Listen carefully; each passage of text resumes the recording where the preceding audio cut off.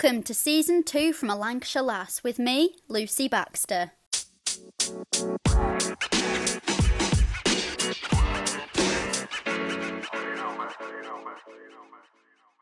Ready to go. Are we recording now? Yeah, we're all ready. Okay. Well, we are in for a real treat today, lovely listeners, as I'm joined by British food writer and critic Matthew Fort, who you may know from judging the excellent dishes on the Great British Menu. Matthew has a link to Lancashire, which I'm looking forward to discussing further. But the guests don't stop there, because I'm also joined by Matthew's daughter, Lois, and I'm really excited about this, as the two of them, earlier in the year, started their own podcast called, wait for this, Thoughts on Food. So let's get stuck in. Hello, Matthew and Lois. How are you doing today? Hi, Lucy. Hello. Very well, thank you. So far, so good. Anyway. Yeah, it's been a bit of a roller coaster year, one way or the other, hasn't it, darling? I know. Yeah, we started this, launched the podcast at the beginning of the year, and it was just really fun. I mean, I think more than anything, we're just really enjoying it. We didn't start it with any massive ambitions other than to have a good time. No, that's definitely what podcasts are about. It's such an intimate experience of, the listener is often just with their headphones in or cooking or doing the washing up at the same time, and you get this real atmosphere and relationship that they build with you guys. So it's really interesting and a really good podcast. Thank you're doing. you.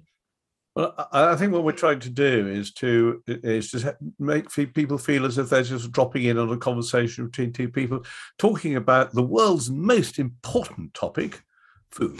It's been quite funny, actually, with lots of friends at the beginning. I think they said this to you as well, Dad, said they felt as if they were in a room with us. In fact, we've got one of my friends who Dad knows very well, Claire Lewis, said that when she listened to it for the first time, I think she was in the kitchen or in her car, she kept going, yeah, I know. Yeah, I get it. Because she kind of felt as if she was talking, as if we were there with her.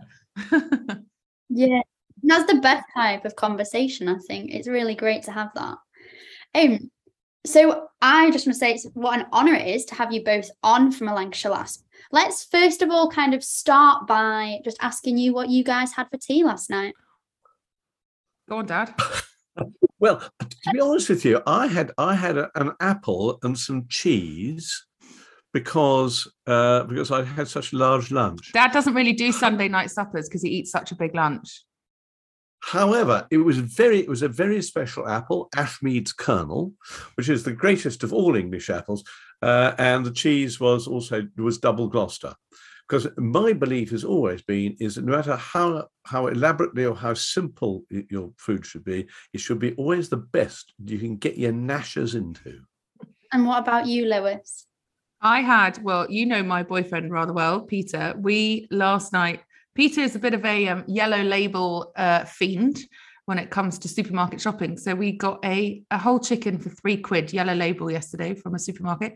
And we did a roast chicken, which we did differently, actually. We did, Dad, you might be interested in this. We did it in a skillet. Well, that's the American word, in a cast iron pan, which was great because it retained all the juices. So we did that, and we had it with, I had it with tons of veg, and Peter had it with bread and made it into a sandwich because he's from the north, and that's what he likes to do. Can't take the Lancashire boy out of Lancashire.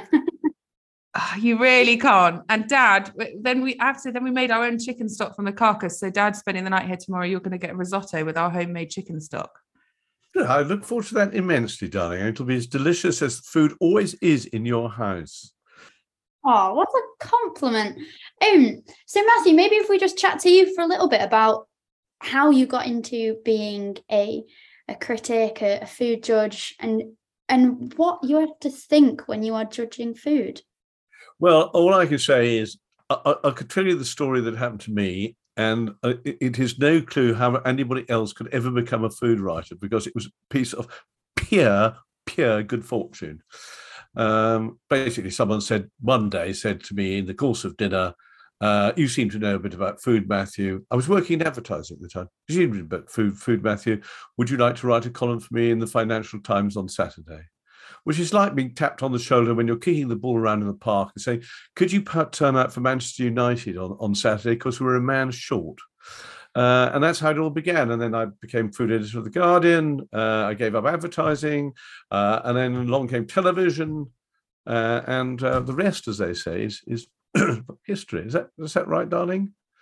Sounds about right. I mean, yeah, I think luck is the word. But why do you think he approached you? I mean, you must, other than being a writer, there must have been some food interest there. I think I've always read widely about food, and I've always eaten widely about food. I've read and I've thought about it, and I've eaten as widely as my bank account would possibly allow. Wider. I'd argue sometimes. Yes, I have to say my bank manager feels very much the same way as you do, darling.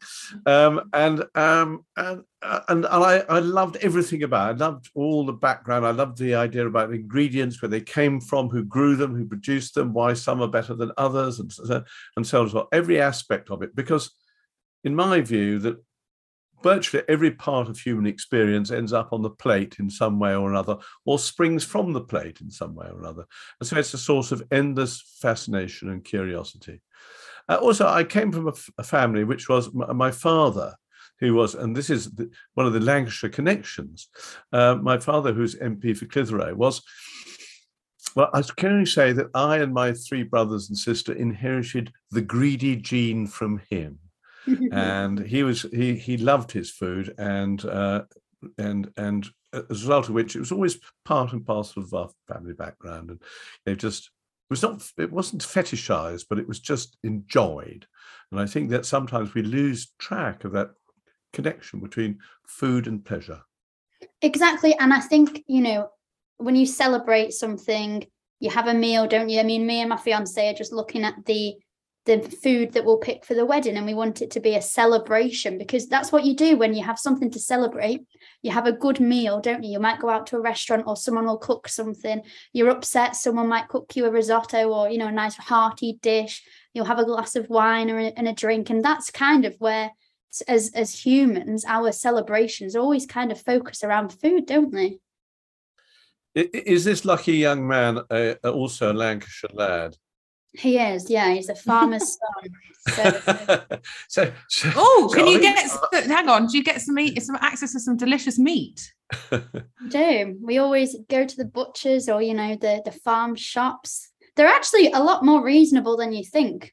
On a side note, we had a massive box of fruit and veg, and it was like £30, whereas the supermarket has been like way more. That is not a side note. That is absolutely central to life.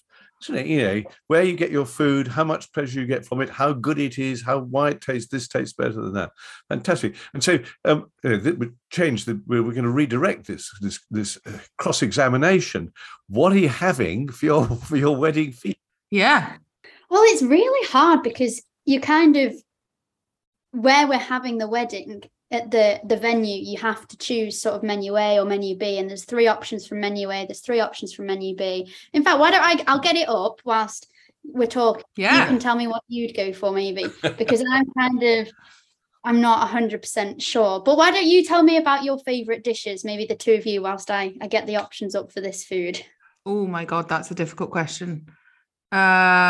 I think Dad and I, this comes out in the podcast quite a lot. I think Dad and I have fundamentally probably different instinctual inclinations with food. I tend to gravitate towards Asian cooking, and Dad definitely stays very much within European, French, Italian, and to some extent English, although I suppose we've adopted all of those. So I think for me, my favourite food would be a sort of a hearty, comforting East Asian type noodly broth dish, whether it's a pho or a laksa or something like that. I love big, thick udon noodles or flat rice noodles. I want some coconut milk, some spice, lots of vegetables, bit of protein.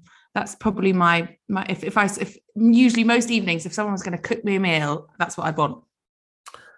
My favourite dish is the next one. Always the next one. Oh, Dad. Because every time you eat something is that it's a different experience, what I like is variety in different things. I don't want to eat the same thing day in, day out. I don't really have a sort of a favorite dish per se. And I just think, oh, so when I go to Lois and she gives me the Asian food, I think, God, she's really interesting. God, how delicious this is. And I hope that when she comes to me, she has the same sort of response. Definitely. But it is that sort of keeping your mouth and your mind as widely open as possible. That seems to me. To illustrate that point a bit, Lucy, when I was little, I'll never forget, every time we sat down and had a meal, didn't matter what it was, if it was supper or breakfast or lunch, the first thing Dad would say, usually after he'd sort of commented on how delicious his cooking was, he would say, okay, so what are we having for supper? And I remember my mum would be going, Matthew, we're having breakfast. What's it? He's always thinking ahead to if not the next meal, but the one after that. I think I have slight sort of flutterings of panic attack if I don't know where the next meal is coming from before I finished eating the one that I've had. For example, I was sitting at breakfast this morning, which was little pieces of toast with local made butter and jam made from fruits from my garden, some quince jelly and some raspberry jam, and I was thinking, what can I have for lunch today? And luckily I looked at that and I've got a little pork pie which is just crying out to be eaten. I think that's so true though, because I was in Ireland at the weekend in Dublin, and so for my lunch I had fish and chips on the ferry across, because it was kind of, you can't go wrong with fish and chips. And then at tea they stopped serving really, really early, so it was ridiculously hard to find a restaurant. And the option was fish and chips and something else. And I thought, well, I wish I'd known, because I wouldn't have had fish and chips at lunch. I'd completely messed up my day's food. But I managed to find something different. But I think I don't think there's anything wrong with asking what your next meal is. And Lois, I guess for you, what was it like growing up? Did you go to loads of restaurants? Did you kind of piggyback on all these sort of experiences your dad had at these really nice restaurants? Yeah, I did. I got really lucky. I mean, when I was, I suppose I only started really going to the restaurants. I don't know. What do you think? Was I sort of 7 or 8, Dad, when I started coming with you? Listen, you went to your first really top class restaurant when you were still in a Moses basket. Okay, well, there we go. I don't remember that one, but yeah. That was Bibendum. Thank heavens you weren't able to eat. I did. I managed to ride on the coattails of it. It was always really fun. Dad would, have, I think it was a restaurant a week from memory. And we would go, we'd go to these lovely restaurants, and the kind of fun experience would start right from the beginning, because Dad used to have to book himself into these restaurants under a pseudonym, because he couldn't say it was Matthew Fort coming, because then of course special treatment and it wouldn't have been a fair judgment. So Dad would book himself in under one name or other. He had a whole list of them. And usually, there's so many occasions where we'd be driving to a restaurant, running late, and I would be in the passenger seat. Dad would hand me his mobile phone and say, please will you phone the restaurant and just tell them that we're running a bit late? And so I'd sort of pick up the phone and start down and go, oh, hang on, Dad, who are you today? I remember one time having to keep a very straight face as I lifted up the phone, as they picked up the phone, and I said, I'm just phoning to tell you that Mr. Bond and his party are running a bit late.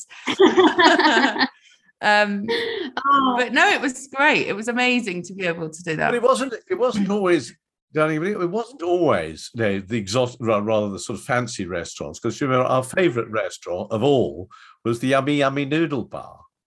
Absolutely, yeah. Which was just a local kind of, cafe where you'd go and get amazing Asian cooking. Yeah, it was a real mix, and it's kind of the glamorous ones, I suppose, that people have heard of were not as frequent as you think, but it was always great fun, and you'd go to the restaurant, and when you're reviewing, Dad would really need to think about what he was ordering, what I was ordering, whoever else was there, mum or friends or whatever, because what you don't want to have is have a table full of people who've all ordered the same thing. So that's always quite fun. It's kind of, well, if you're ordering this, I'm going to order this, and then you have that and all of that, and everybody tries each other's food. So it was great fun. Yeah. Once you start triggering off these memories, they just keep flowing on. So I remember once I went to a restaurant with 3 friends. We had a fantastic lunch. And at the end of it, when I came to write the review, I hadn't made any notes, and I couldn't remember what I'd eaten. So I then rang up each of my friends in turn and said, well, can you remember what we ate? They couldn't remember either. So I had to write the review about the food that no one could remember what it was that we did. It actually. You obviously didn't have your trusty notebook with you that time. No. Well, normally what I was that I never made a notes during the meal. I would make notes immediately afterwards, so no one could see that I was writing things down. But I would always take a menu. This is one of the tricks I do. Take a menu. And then as soon as I'd left the restaurant, I'd sit down somewhere and write down just quick little notes against each of the dishes that I'd eaten, because you don't actually, when it comes to writing reviews, people don't want to have too much detail, unless they're absolute fanatics, and you've got to have that sort of nice judgment between how much your audience wish to know about the food, and also about how much you enjoyed it or not, as the case might be. Do you go to restaurants much, Lucy? Yeah, I was just about to say, I must admit, latterly especially, I got a much bigger love of food and sort of the experience of going out to restaurants. So I did take Phil for his birthday to Moore Hall in Aughton as a treat for lunch. Lunch was all I could afford, and they came, and to be fair, actually, it was really good value. And I just said, look, we're going to have an experience. We're going to a restaurant. Don't complain about the price. Just enjoy the food. It's going to be an experience. It was so theatrical. And I had been before and knew he'd love it. So we went, and it was, so we told them it was his birthday, but it was nice. They didn't sing or do anything tacky. There was just like a written note from Mark. And then, the food was lovely. And then the menus came, because you just have your one menu, and they said, you can upgrade to this menu. And I said, Phil, you're not going to upgrade, but this menu is lovely that we're going for. But really lovely food there, and kind of sparked the interest. So we try and go to different restaurants where we go. We won't try and go to the same. We have a local we love, but like really exploring and trying different restaurants. It's an experience of life, isn't it? That's fun to do. So did he feel that sort of going to Moore Hall sort of opened doors of things to experiences he'd never actually thought of before? Yeah, I mean, when they brought there was like a carrot dish to start, and then they bring you I don't know what it is. It's like cold foam that they pour on at the table, and to be fair, one of the only restaurants I've been to where they do things at the table so often per dish, they'll really mix the sauce on, and tell you about it and where it's from and everything. And he loved that, obviously being a farmer's son. Where's this from? Where's that from? And it all being local. That was a really exciting thing. So yeah, a lovely restaurant. Darling, I think we must go there, don't you? Moore Hall? So I must say, I haven't been there, so this is on the list. Done. Funny enough, Mark, he is a graduate both of Long Clume, if I remember rightly, Simon Regan's great restaurant, and also of the Great British Menu. Came through there, yes. Okay, well, that's on the list. Maybe when we go up to go and see Lancaster University we're going to go around where Dad was educated. Maybe we can go there. But I think, yes, I mean, my connection with Lancashire goes back, well, as I say, the forts originally came from Lancashire, from Reed, near Clitheroe. And my father was MP for Clitheroe for 10 years. And I then spent 3 years at Lancaster University. So I feel that I'm an honorary Lancastrian, and also partly by blood as well. And it's a part of the world which I've always... I always loved. It was always, it was Lancashire Cricket Club. That was the club for me.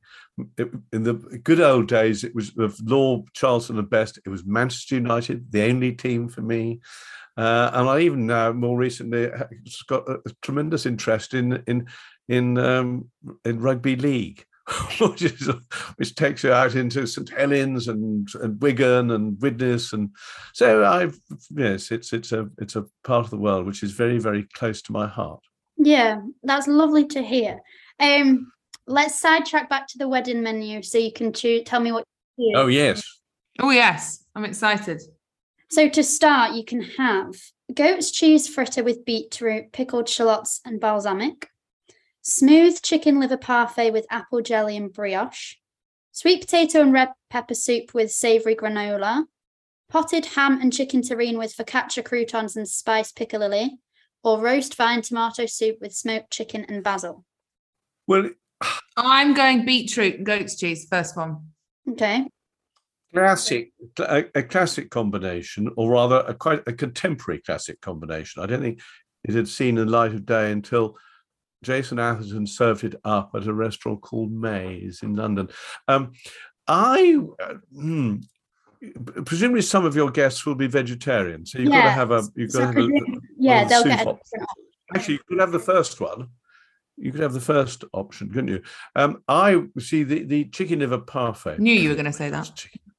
Everybody loves chicken liver. That smooth, luxuriant, velvety creaminess as it sort of flows over the tongue. Little crunch from the brioche, and a little sharpness of the jelly. I can see that working terribly well. I must say, so also I like the idea of the terrine as well. Yeah, so do I. That sounded lovely. Yeah. Okay. So to follow, there's roast chicken with smoked garlic mash, slow-cooked vegetables and thyme jus, roast loin of pork with bubble and squeak potato cake, green beans, apple chutney and cider gravy, salmon with chili and basil, crushed new potatoes, cream leeks and saffron, and wild mushroom and mascarpone arancini with cherry tomatoes and roast courgettes. Oh, well, for me, you say the word mushroom and I've fallen in love already. So the arancini for me, or probably the pork. I think for a whole collection of farmers, young farmers and their wives and girlfriends, I think pork is probably the most satisfactory. I think the arancini also. I would go for as the vegetarian option. Chicken would be nice, but you wouldn't then have the ham, and you probably wouldn't have the chicken liver parfait as the first course. So it's a matter of perming the various elements. I mean, are you choosing one of each, or you choose two of each? So you have to choose one of each, and I mean, in my head when I thought about sort of the wedding, I kind of wanted these big sharing platters and kind of charcuterie. But the venue, obviously, you can't have everything at venues, can you? Choose the venue or the food or anything. So this is what we've gone for. Dessert, let's quickly just baked New York cheesecake with cherry compote, sticky toffee pudding with butterscotch sauce and vanilla pod ice cream, banoffee tart with caramel sauce, mango lime and passion fruit delice, I think you say, or chocolate honeycomb cheesecake. Well, two cheesecakes or a whole lot of other incredibly sweet, buttery deliciousness on every other dish. Darling, what about you? Which one will you go for? I just think when I go up, I'm not a massive pudding person, but when I go up north and I do have a pudding, it's got to be sticky toffee. Yeah, it's got to be sticky toffee. Can't say no. But also the mango one sounded quite nice and fresh as well. Yeah, something fresh to cleanse the palate, maybe. Sticky toffee pudding, which was first got its great popularity in the Lake District, so not exactly Lancastrian, but it is pretty close. So I would go for that. Banoffee is a Scottish dish, and on that basis, I would rule it out. So I would also go for the sticky toffee pudding, or I think the delice might be, which is a sort of ice cream essentially, and I think that would be. But listen, you want that lovely sugar rush, don't you, from sticky toffee pudding? I mean, you can't go wrong. Well, there we go. Menu sorted. Well, I'm not sure about that. A few ideas anyway. Definitely. Let's move on to the podcast, as this is something really exciting that Lois, your boyfriend, told me about, and thought. So I immediately went on to Spotify or Apple Podcast or wherever you get your, it's on everywhere, and had a listen, and it is really, really good. There's something special about a father-daughter conversation just being recorded and open.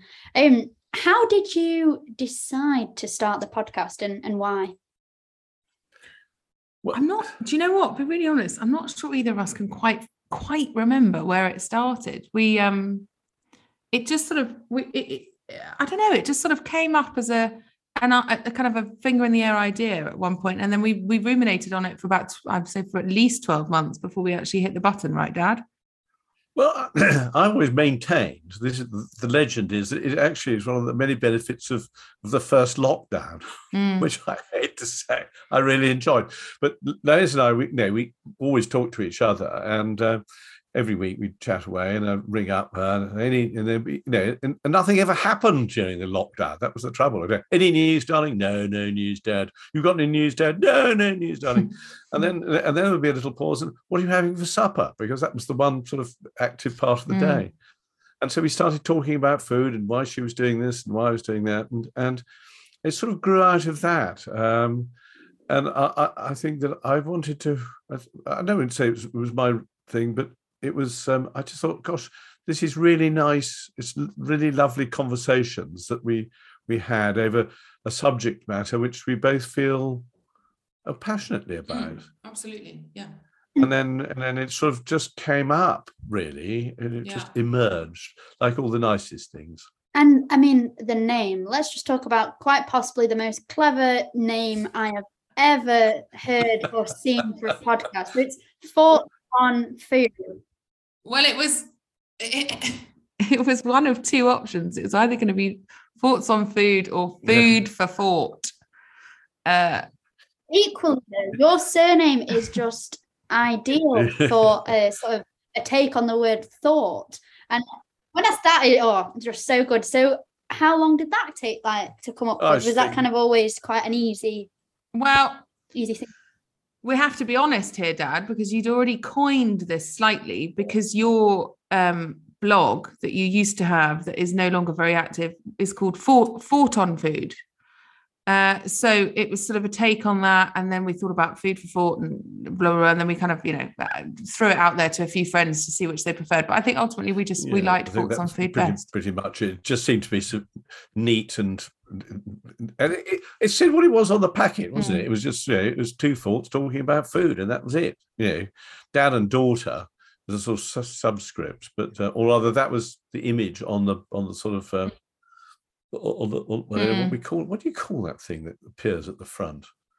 I was thinking it was just I think God knows. We're not very professional podcasters. I don't know, the image, like the thumbnail. There we go. Thumbnail.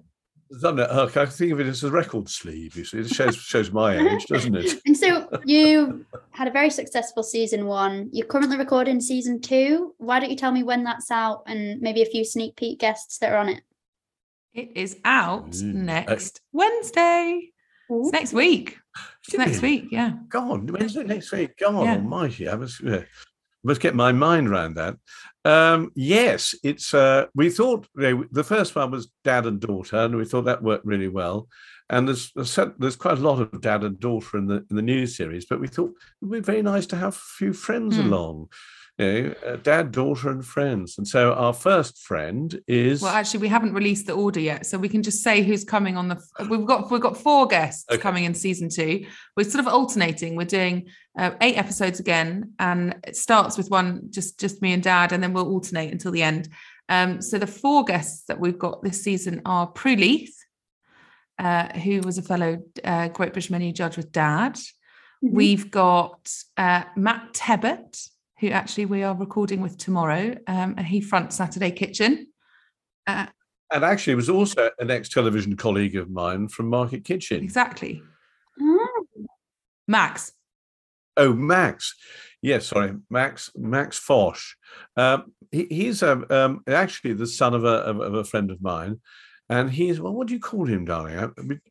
He's a YouTuber.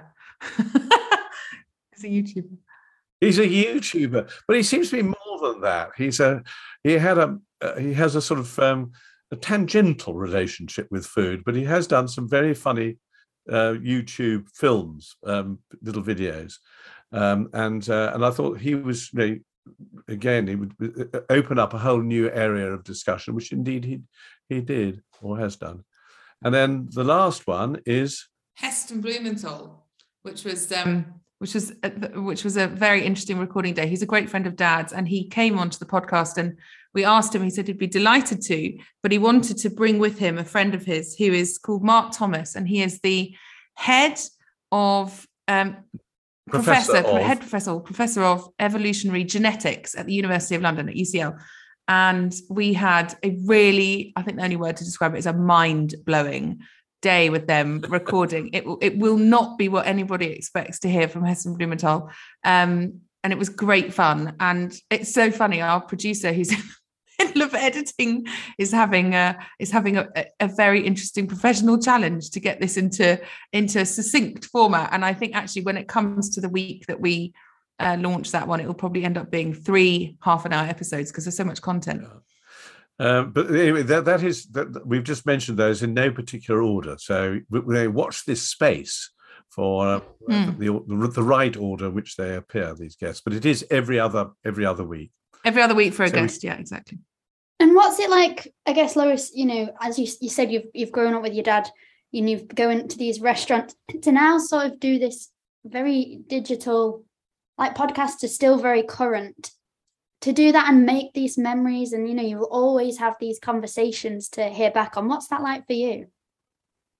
Yeah, it's funny. I mean, that was my big takeaway after we finished season 1, and then when it came out and we listened to it, and I just thought, I was just overwhelmingly, my sense was how amazing to have this recorded with my dad that I'll be able to listen to forever, and you know, hopefully children and grandchildren can listen to. I mean, it's like immortalizing a relationship in a way. And I think actually made me think about going away, and just sometimes when I spend time with my mum, just having a phone going and recording, because I think you can take for granted someone's voice and how you interacted. And I just think it's such an amazing thing to be able to keep. It's really, really precious.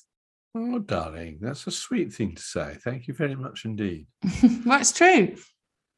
Well, I mean, I think this can go much further. You could tour, you could go to Asia and do sort of video podcasts of this. You could go to Lancashire, and you could go to and you know, try some food there. You could do all these like food tours and like series of things from that. So honestly, it's been such a privilege to chat to you today.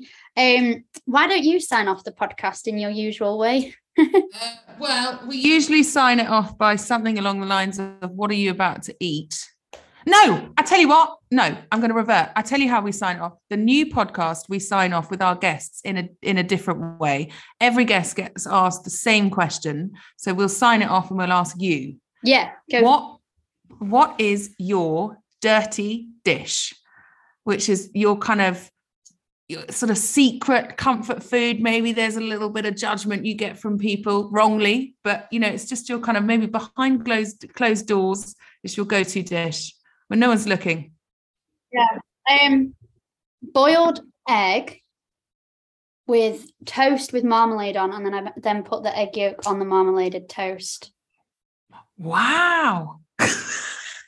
You what? No judgment. No judgment. When you hear what mine is, you'll realise judgment's gone out the window. Sounds fabulous. Right, very quickly, what's yours? Very quickly. Cheese strings. Nice. And Matthew? Cold baked beans out of a tin with a silver spoon. And salt. He puts extra salt on them. Oh, well, thank you so much. And Thoughts on Food is back next Wednesday, so make sure to listen in. Thank you both. Thank you. Thanks, Lucy. Thank you. Thanks, Lucy. Thanks for listening, and we'll see you next week.